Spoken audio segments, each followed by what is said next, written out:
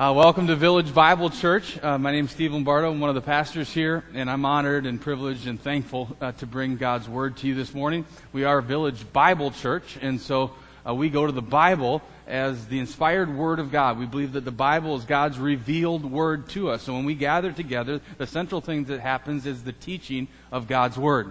And that's what we're going to do today. And we believe that God changes people through the preaching of His Word. And so we're all about the Bible. Now, we don't worship the Bible, but we worship the main character of the Bible. And the main character of the Bible is Jesus. Great. If you never know the answer in church, say Jesus. It's probably right. And so we worship the Lord together. And so I invite you to grab your Bible, and we're going to go to 2 Thessalonians chapter 2, verses 1 through 12. And this is our spiritual food for the morning. 2 Thessalonians chapter 2, verses 1 through 12. I'm going to invite you to stand as we read God's Word together. Now concerning the coming of our Lord Jesus Christ and our being gathered together to Him, we ask you, brothers, not to be quickly shaken in mind or alarmed, either by a spirit or a spoken word, or a letter seeming to be from us to the effect that the day of the Lord has come. Let no one deceive you in any way, for that day will not come unless the rebellion comes first, and the man of lawlessness is revealed, the son of destruction, who opposes and exalts himself against every so-called God or object of worship, so that he takes his seat in the temple of God, proclaiming himself to be God. Do you not remember that when I was still with you, I told you these things? And you know what is restraining him now, that he may be revealed in his time. For the mystery of lawlessness is already at work. Only he who now restrains it will do so until he is out of the way. And then the lawless one will be revealed, whom the Lord Jesus will kill with the breath of his mouth and bring to nothing by the appearance of his coming. The coming of the lawless one is by the activity of Satan with all power and false signs and wonders, and with all wicked deception for those who are perishing, because they refuse to love the truth and so be saved. Therefore God sends them a strong delusion, so that they may believe what is false, in order that all may be condemned who do not believe the truth, but had pleasure in unrighteousness. Let's pray. Heavenly Father, we thank you for this, your word to us. I ask, Holy Spirit, that you would be our teacher, that you would speak to us directly of that which would change us this morning for our good and for your glory. So we ask, Lord, that you would guide us, you would change us, and that you would cause us to rejoice because of the work that is yet to come. We pray this in Jesus' name. Amen. Amen. You may be seated. If you don't come from a Christian background, you won't understand the next 2 minutes of the sermon. If you haven't been in the Christian world, if you don't know some of the inside things of Christianity, if you don't speak Christianese, it's going to be hard for you to understand the next couple of minutes. Here's what I mean. For example, if you're not a Cubs fan, you don't understand the animosity inside Cub Nation, the animosity in people's hearts toward Steve Garvey. Deep right field, way back, cutter going back to the wall, it's gone! Home run Garvey, and there will be tomorrow!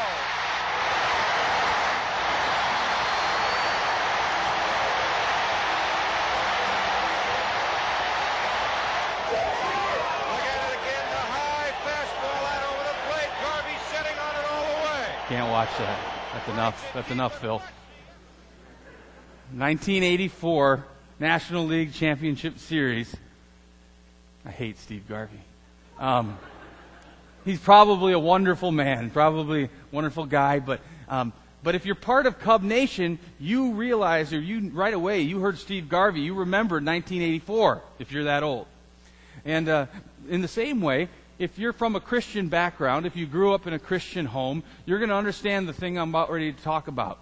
But if you're not, and if you're new to Christianity, or you're new to the church, or you're not a believer, we're glad you're here, but you're not going to understand exactly the way that a Christian culture would understand these next few things. Here's what I'm talking about.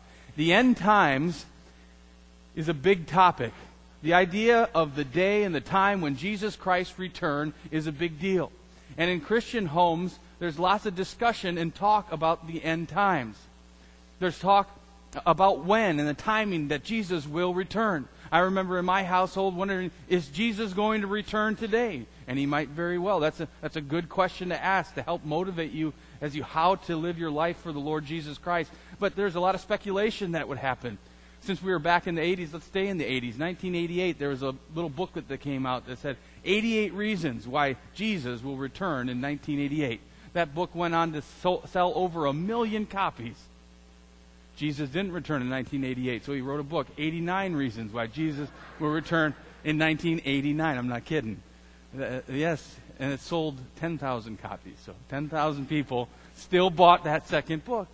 So there's a lot of speculation, and here's another thing that was a big deal, talk of the rapture. Okay, the rapture is the idea that Christians will be caught up in the air, caught up to heaven by God. And the way that I was raised, this rapture was going to take place before a set tribulation period. Okay? And so that could happen at any moment. The rapture could happen at any moment. As we're going to see in this text that shows us a little bit more in depth that we believe, and we're teaching this, although we hold it with an open hand, we have different beliefs on this, that actually that caught up, that being raptured is going to happen at the return of Christ at the end of the tribulation period. And you'll see that Paul even describes what the Antichrist is going to be like. So how you can recognize him. But the way that I was raised is we're going to be caught up before everything gets really bad. And so the question of being caught up, the rapture was a big deal. And Christian nation, you get this. I remember coming home. I was 10 years old. Nobody was home.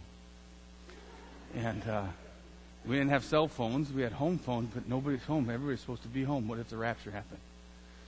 So I got on the phone and called my dear, godly grandmother. You know her? Yes. She's great.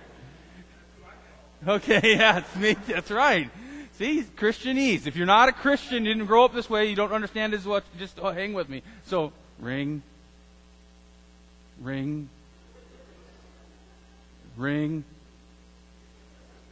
She didn't answer. The rapture surely happened now. So then I called an elder of the church that lived down the road, and he answered right away. So I was good.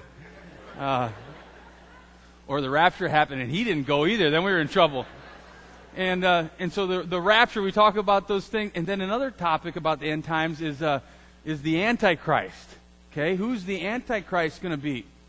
Now, for the Thessalonians who are getting this letter from Paul, they might have an idea of who the Antichrist could be. Think about the first century. Who was the world power at the time, and who was the emperor on the throne? Who's this guy? Anybody know? Yes, Emperor Nero. Nero was on the throne, and he was Antichrist, for sure.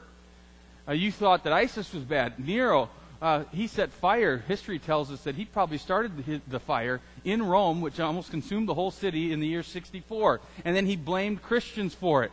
So they gathered up Christians, people who claimed the name of Jesus Christ. They sewed animal skins on Christians and threw them into the arena and let wild animals tear them apart, limb by limb. He would also crucify Christians. He would also burn Christians alive and put them on stakes in his garden that the people could see by the light of the burning bodies of Christians.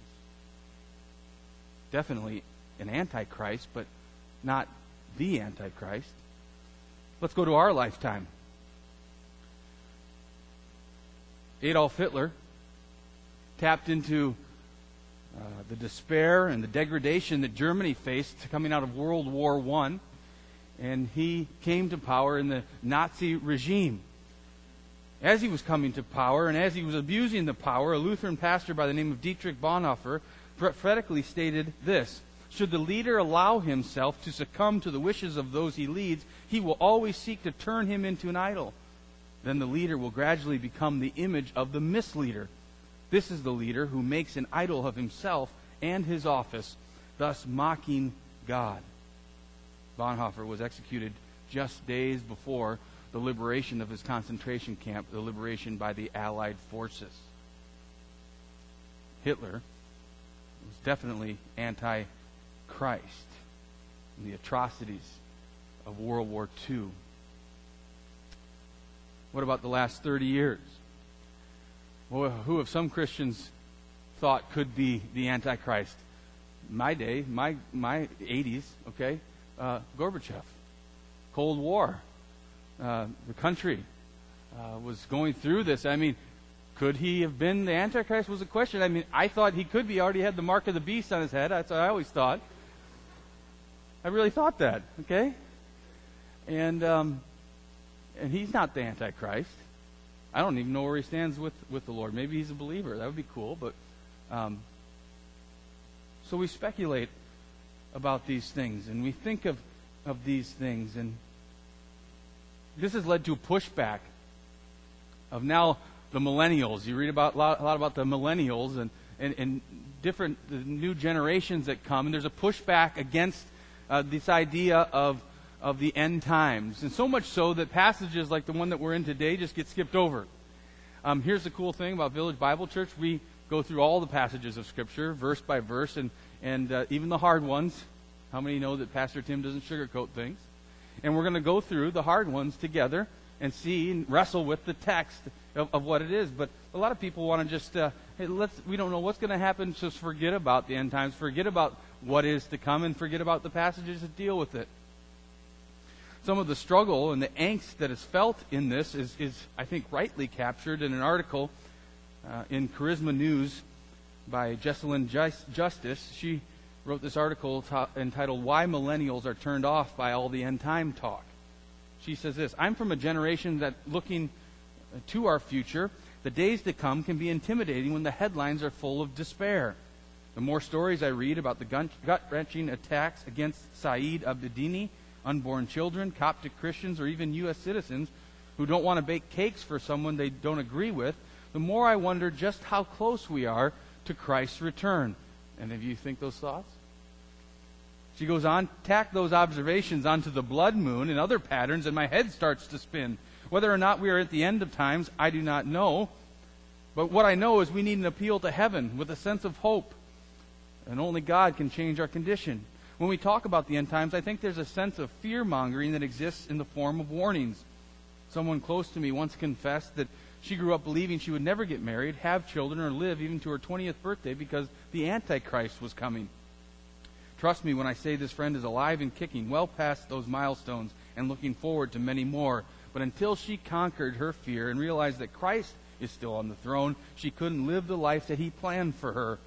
When we live in a state of fear about the future, we hinder ourselves from celebrating what Christ can do in the here and now, and how we can affect the future for His glory." I think she's right. And so we come to this text today, and this text is not about the Antichrist. He is not the subject of our text. And this text isn't written to bring about fear, rather just the opposite. It is to give us hope and courage and peace and strength because God is in control, because Christ is on the throne, and because in the end, He wins. And those who are found in Christ get to share in His victory. So here's the big idea, okay? Big idea is this: God gives us the truth about the future so we can live with hope and peace in the present. God gives us the truth about the future so that we can live with hope and peace in the present. Let's start here with the situation. The situation that we find ourselves in. Let's just catch up here with Thessalonica and the church there. Pastor Tim has been talking about this church. We've learned a lot about the church, where it was located, what was going on, the work that God was doing. But just very quickly, this was a growing church. We don't know what the numbers were, but we do know this. Chapter 1, verse 3, "We ought to always give thanks to God for you, brothers, as is right, because your faith is growing abundantly, and the love of every one of you for one another is increasing." This is a growing church. We don't know about the numbers. As Tim stated a couple of weeks ago, they might not have been on the fastest growing churches listed by Outreach Magazine, but they were a great church. They were growing in their faith, even though they were being persecuted. They were loving one another and serving one another, even though it was hard. This is a growing church. This is a great church. By the way, we had a record-breaking Easter here at Village Bible Church across all 4 of our campuses. About 1,400 people came to hear about the risen Savior, the Lord Jesus Christ. Very cool. Here at Sugar Grove, we had nearly 1,000 people that came. And that's a record for us, and that's something to be excited about. God brought people. God drew people in. But if people don't come to believe in Jesus Christ, if people don't come and repent of their sin, if people don't come and grow in their faith, if people don't come and be changed by the gospel of Christ, then who cares what crowd you draw? Big deal. 1,000 people. You can draw thousands of people to stuff that doesn't have any eternal significance. And so the proof's still in the pudding for us. Are we going to have a church that is growing in our faith and in our love? And we're drawing a crowd not merely to have the numbers and say, look at the crowd we can draw, but to have the numbers and draw the crowd to point them to Jesus for salvation and sanctification. When that happens, man, that's a great church. I think God's doing that in our midst, and it's exciting to be a part of it. Are you excited to be a part of God's church here? So that was the situation. So here's the deception then. The deception that Paul writes about. He says that some of you are talking that Jesus Christ has already come. So Jesus Christ has already come, and Jesus Christ has already gone. He says whether you've heard it by a spirit or a spoken word or a letter, they've heard evidently that Jesus Christ had already come. And guess what then? The implication of this false teaching, the implication is this: He's come and He's forgotten about you. He's forgotten about you, Christians in Thessalonica. You who are growing. You who God is at work, obviously. And now you're alarmed because you think maybe Christ has come and gone and left you behind. Now it's hard for us to really think about the way that communication happened in the first century. Our lives are so much different. We have the World Wide Web at our fingertips, where we have tablets and computers and our phones and our TVs. Everything's hooked. I want for my birthday, Amazon Echo. You have it in your house. You can talk to Alexa, is her name. It tells you anything, the temperature. You can turn on your car. You can do everything. Make a to-do list. Those things don't really sound that impressive. But anyway, if you watch a commercial, you'll be impressed by this little thing. You can order pizza. That was the one that sold me. But in the first century, this information didn't travel like this. 2,000 years ago, if you wanted to send a message to somebody, you would have to send it along with a courier or a merchant who was already going that direction. And there was no guarantee that it would get there.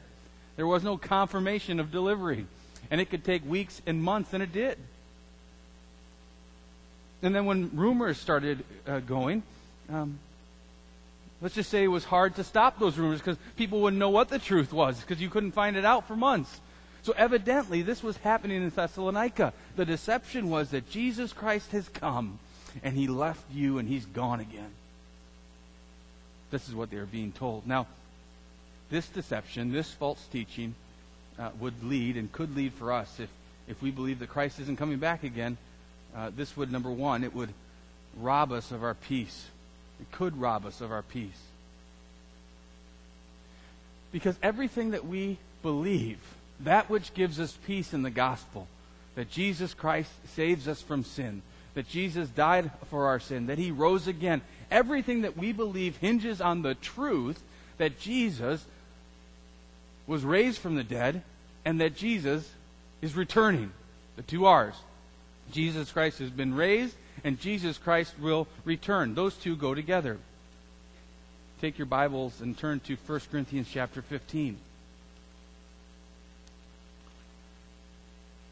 I'm tying the resurrection into the return of Christ because they go hand in hand. And this is what Paul is writing about, the resurrection of Christ. 1 Corinthians 15, verse 12. Now, if Christ is proclaimed as raised from the dead, how can some of you say that there is no resurrection of the dead? But if there is no resurrection of the dead, then not even Christ has been raised. And if Christ has not been raised, then our preaching is in vain and your faith is in vain. We are even found to be misrepresenting God because we testified about God that he raised Christ, whom he did not raise, if it's true that the dead are not raised. For if the dead are not raised, not even Christ has been raised. And if Christ has not been raised, your faith is futile, and you are still in your sins. Then those also who have fallen asleep in Christ have perished. If in Christ we have hope in this life only, we are of all people most to be pitied. If Christ has not been raised, if Christ then, the implication is not going to return, he's not coming again, then what are we doing here this morning? It's a beautiful day outside. I could be doing yard work. If Christ has not been raised, if Christ is not returning, then why are we singing songs? I mean, what a joke if it's not true. See, this is not a hope-so or a fairy tale. This is rooted in historical reality and truth that Jesus lived, died, rose again, and is coming again. And this is what we believe, and this is what we hold on to, and this gives us peace even in the midst of all kinds of circumstances. I remember when Dad would leave for different meetings at times. He's a pastor, and he'd go for weeks of meetings. They don't do that much anymore, like revival meetings and different things like that. And he would go, and it almost always seemed like stuff would go bad when Dad was gone. But there was always the promise that Dad was going to come home. And then it'd be made right. Things would be okay because Dad's coming. Now, there's also the flip side of it. Dad's coming home, too. So you're going to get yours if you deserve it. Jesus is coming. That gives us peace for those who are found in him. Gives us peace. Let me give you some things I jotted down. What the promise of the return of Christ gives us. First, gives us peace. We just said that. Second, the promise of the return of Jesus Christ gives us hope. Gives us hope. The hope is this, is the grave is not the end. See, we didn't see the risen Savior, Jesus Christ. His followers, some of them got to see, over 500 people got to see the risen Savior. We didn't get to see him, but he's coming again. There's a day that we will have, that we will see him face to face. We'll see Jesus Christ, and he's coming again, and that gives us hope because, get this, the grave is not the end. One of my first funerals as a pastor was for a little baby that was born. He lived 10 days. Was in the hospital. I was at the hospital with the family those days, and the little guy was holding on, and all the tubes and the cords, and so hard, and he died. And so we had the funeral, and the visitation at the funeral home, and his little body there, and my firstborn, actually my secondborn, I think, Tyrus was that age. And I was just overcome with emotion, and then have the little white casket. And everything in me hurt. And this is wrong. And you even feel it now. It's evil. It's wrong. It's not right. And it isn't. But the return of Christ gives us hope because that little white casket isn't the end. Your casket is not the end. The return of Jesus Christ says there's more yet to come. Thirdly, the return of Christ gives us strength. Gives us strength because our bodies will be remade. What a promise this is. 2 Corinthians chapter 4, verse 16 says, "So we do not lose heart, though our outer self is wasting away, our inner self is being renewed day by day."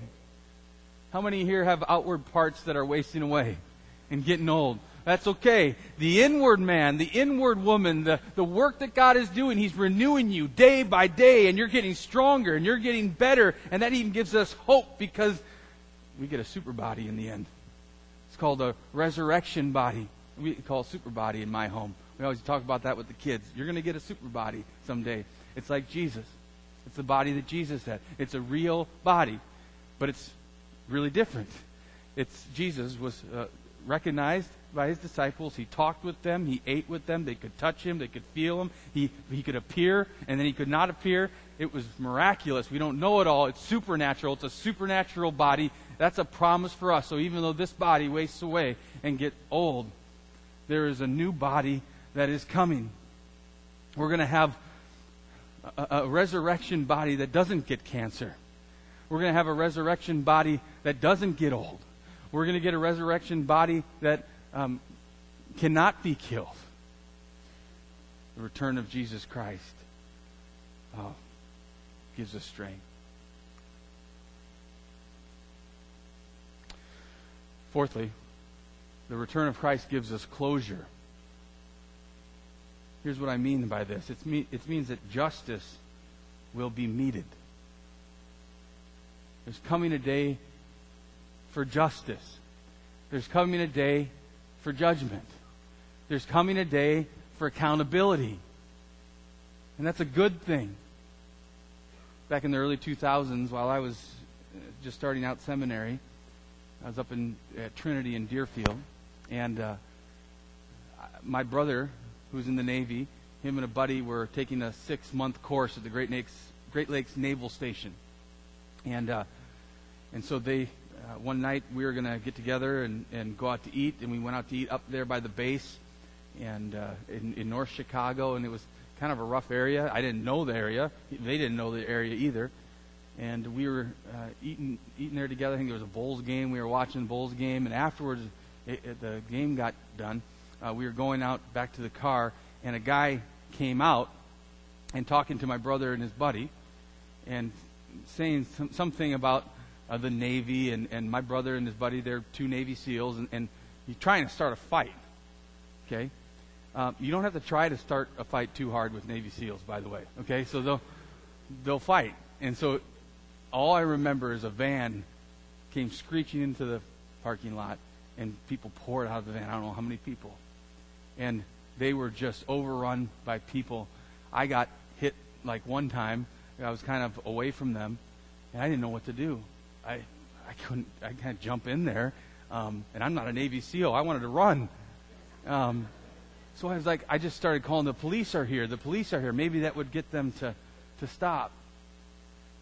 Well, I don't know if it didn't, and I just remember seeing my brother go to the ground and people surrounding him and just stomping on his head. And I thought, he's dead. And same for the other guy.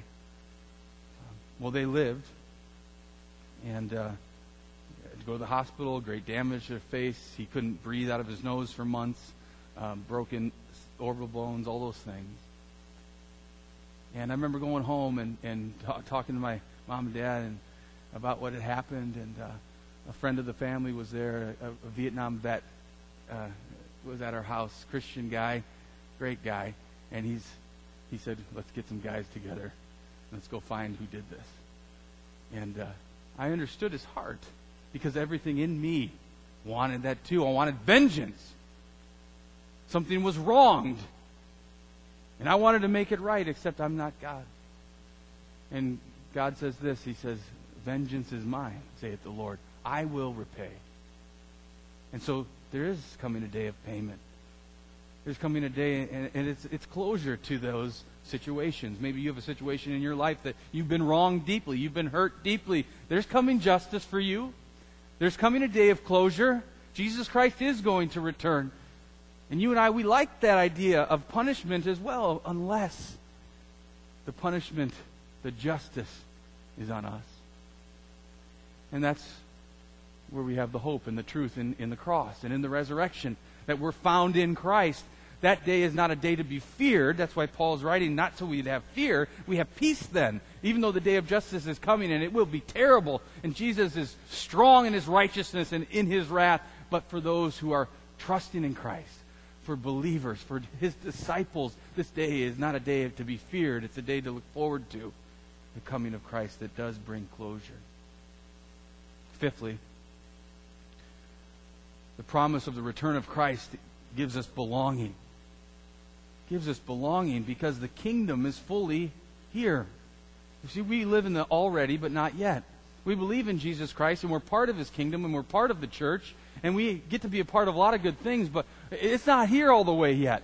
There's still caskets. There's still beatings. There's still murders. There's still evil, but there's coming a day where we're going to be part of the kingdom. Thy kingdom come, we pray.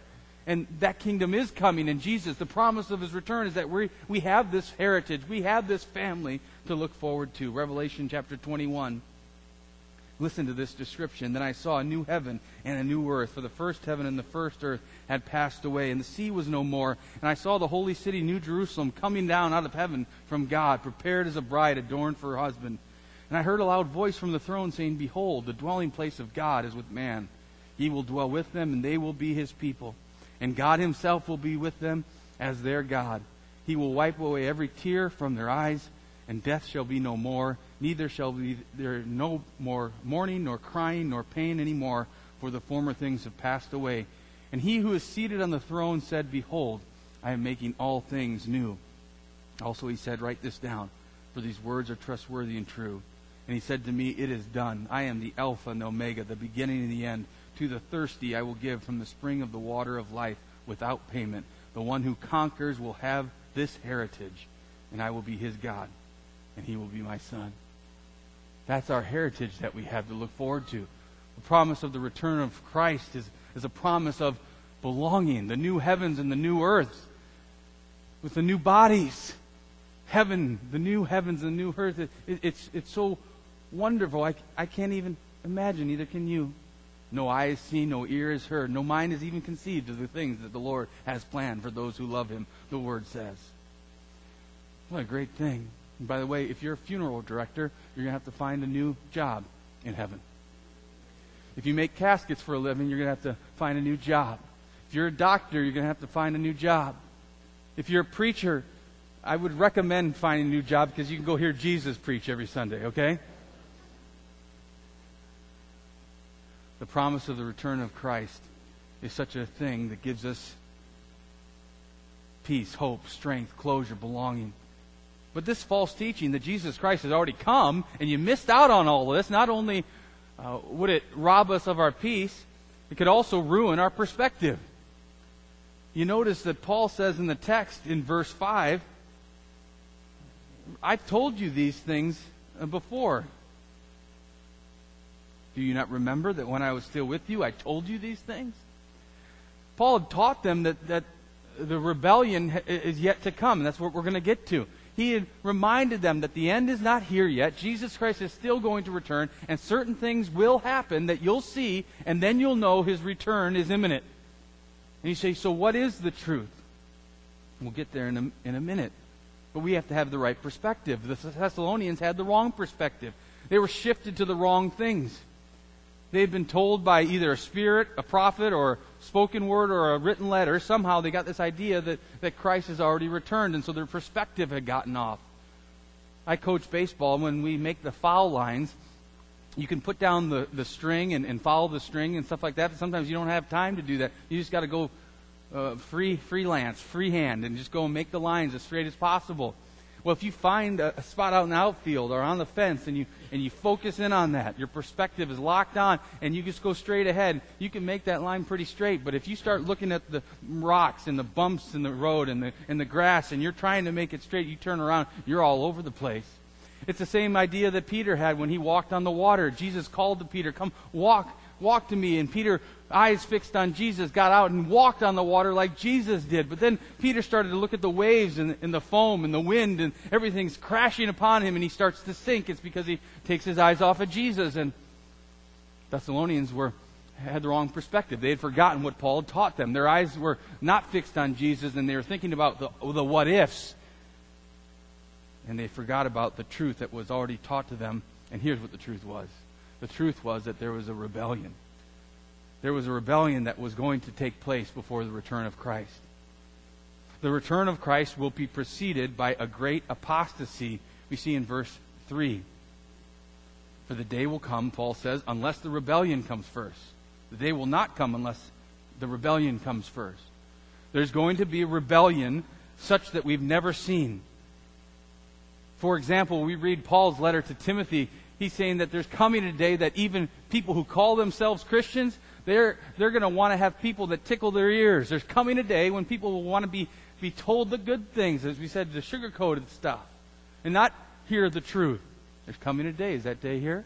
There's coming a day when people will turn from all that is good and holy and righteous, and it will be like the days of Noah where the flood came and judgment upon them. Apostasy means this: the abandonment or renunciation of a religious or political belief. Is this happening today? So the return of Christ will be preceded by a great apostasy. They already knew this. Paul had taught them this, and he also taught them the second thing of this rebellion, that the man of lawlessness, or the Antichrist, will lead this rebellion as though he were God. And so this man of lawlessness, this Antichrist, the Antichrist, is going to come up, and he's not going to produce the rebellion, but he's going to be the culmination of the rebellion. Things will get so bad, and things will be all over the place, that there's going to be some guy who's going to manage to muster all of the strength of the evil of the apostasy and come to the forefront as the guy. And he's going to do some pretty amazing things. Verse 4, he will exalt himself against every so-called God or object of worship, so that he takes his seat in the temple of God, proclaiming himself to be God. So he's going to take the place of all other gods, small g, and he's going to proclaim himself to be the God, big G.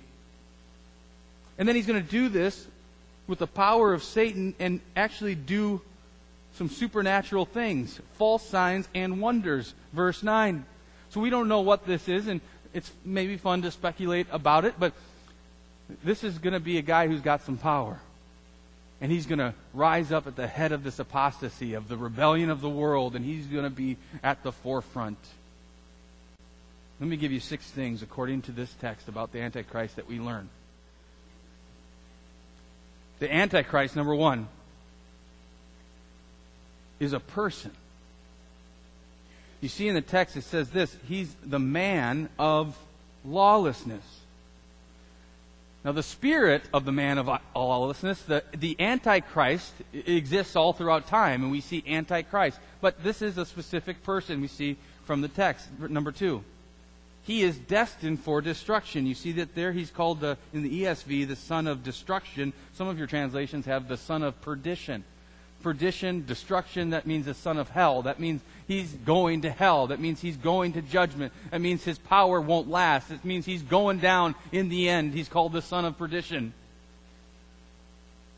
Number 3, he will seek to glorify himself. We're created, men and women, we're created to glorify God in all that we do. And we can do it in everything. When we eat a great meal, we thank God for the meal. The meal, we don't worship the meal. We roll up our feelings, our thoughts, and our praise, and praise God who gave us the meal. We love our spouse, and we marry our spouse, and we're faithful to our spouse. But we don't worship our spouse, but we worship the God who gave us our spouse. Now the Antichrist is going to come, and he's going to take all these things and seek to get the glory for himself, and to take it away from God and onto him. Number 4, he's being restrained.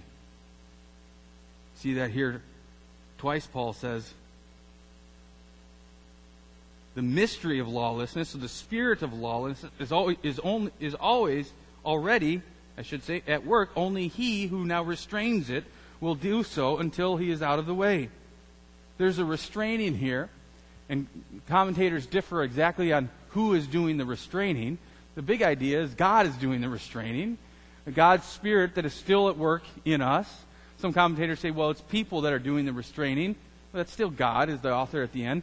The big idea is this, is that the order that we have, in some ways, there's still a sense of righteousness, of right and wrong. There's still a sense of answering to a higher power in this world. That whole system is going down. It's being restrained right now. The system is restraining it. We're still in an evil place. We're still dealing with sin. We're still dealing with sinners, but there's still a sense of hope. There's coming a day where he will come to power and there is no hope. And he will say, unless it's with him. Number 5, this Antichrist will fight Jesus, quote unquote. It's like me saying I'm going to race Usain Bolt. That's not a race. Okay? The Antichrist isn't going to get a punch in. Jesus Christ appears and returns, verse 8, Jesus will kill with the breath of his mouth and bring to nothing by the appearance of his coming. Jesus Christ comes and wipes out the Antichrist. And we're going to see he wipes out the rebellion by the power and the might of his word. Jesus Christ is the Word of God. And he's coming as the rider on the white horse. And he does the fighting against evil. And he brings the justice, and he's bringing it. And no one can stand. See how silly that this Antichrist could even think that the one who spoke all there is into existence, that he could approach him. It's the word of Christ that will wipe him out. That is promised. And number 6, the Antichrist is not Satan, but he will come in his power. See this, verse 9. This is the activity of Satan with all power and false signs and wonders, but it is a man of lawlessness. So there's 6 things from our text about the Antichrist. One of the reasons why we think that Christians will be around during the tribulational period is that Paul writes here ways to identify who the Antichrist is and know that the rebellion is happening. This is all written to believers and saying, here's what the day is going to look like. Remember, I've already told you. You'll know when Christ is coming soon. He's not going to come and just leave. He's going to come to rule and reign. So here's the solution.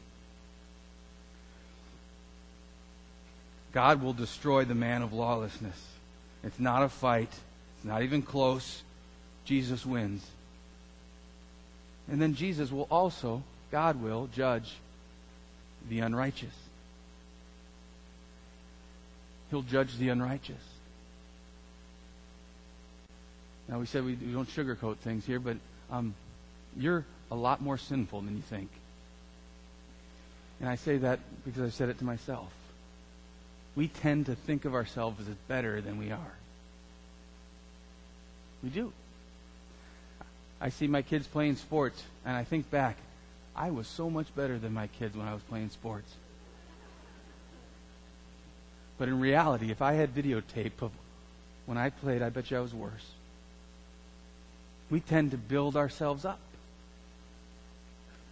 And the reality is we hide so many things. There's so much junk and sin and garbage in our life, and that unrighteousness will be rightly punished. But Jesus has made a way. Not only for you to escape punishment, but to have a relationship with the God who created you. He's made a way for you to be forgiven. He's made a way for you to be growing in Christ-likeness and in righteousness. He's made a way to give you His righteousness, and that's the cross. And that's the resurrection. And so, believer, hold on to this truth. This is the truth. This is the solution. The judgment is coming, but we hold on to the truth, who is Jesus Christ. What did Jesus say? He said, I am the way, the truth, and the life. And so we hold on to the truth. If things get worse, we're going to hold on to the truth. We're not going to waver. If they threaten... whoever it is, the Antichrist or government or anybody threatens to shut up the church, we're going to hold on to truth. We're going to hold on to truth because the Lord Jesus Christ wins. So let us hold firmly to the truth so that we can stand when the day comes. The day is going to come, and the fire reveals what you're made of. Some people who call themselves Christians will be part of the apostasy and the rebellion. Others will be faithful to the end. Where are you at? Hold on to the truth. Hold on to Christ. He is coming back. And a glorious day that will be. Let's pray. Lord, we give you thanks for your word this morning. We pray that as we see this day approach, Lord, you would strengthen us to be your people, to be a light in the world for truth. And that we would be the heralds as well, that we would say that this day is coming, that Jesus Christ is returning, to turn to the Lord for the forgiveness of your sin. Lord, that we would speak the truth always in love. So, Lord, we don't know the details or what the headlines will be when this happens, but we know it could happen at any time. So, Lord, save us, we pray. We thank you that you will. And give us, even in our spirits now, the joy of the return of the Lord Jesus and all the promises that come with it. You are a good God, and your mercy endures forever. We love you, Lord. Thank you. In Jesus' name, amen.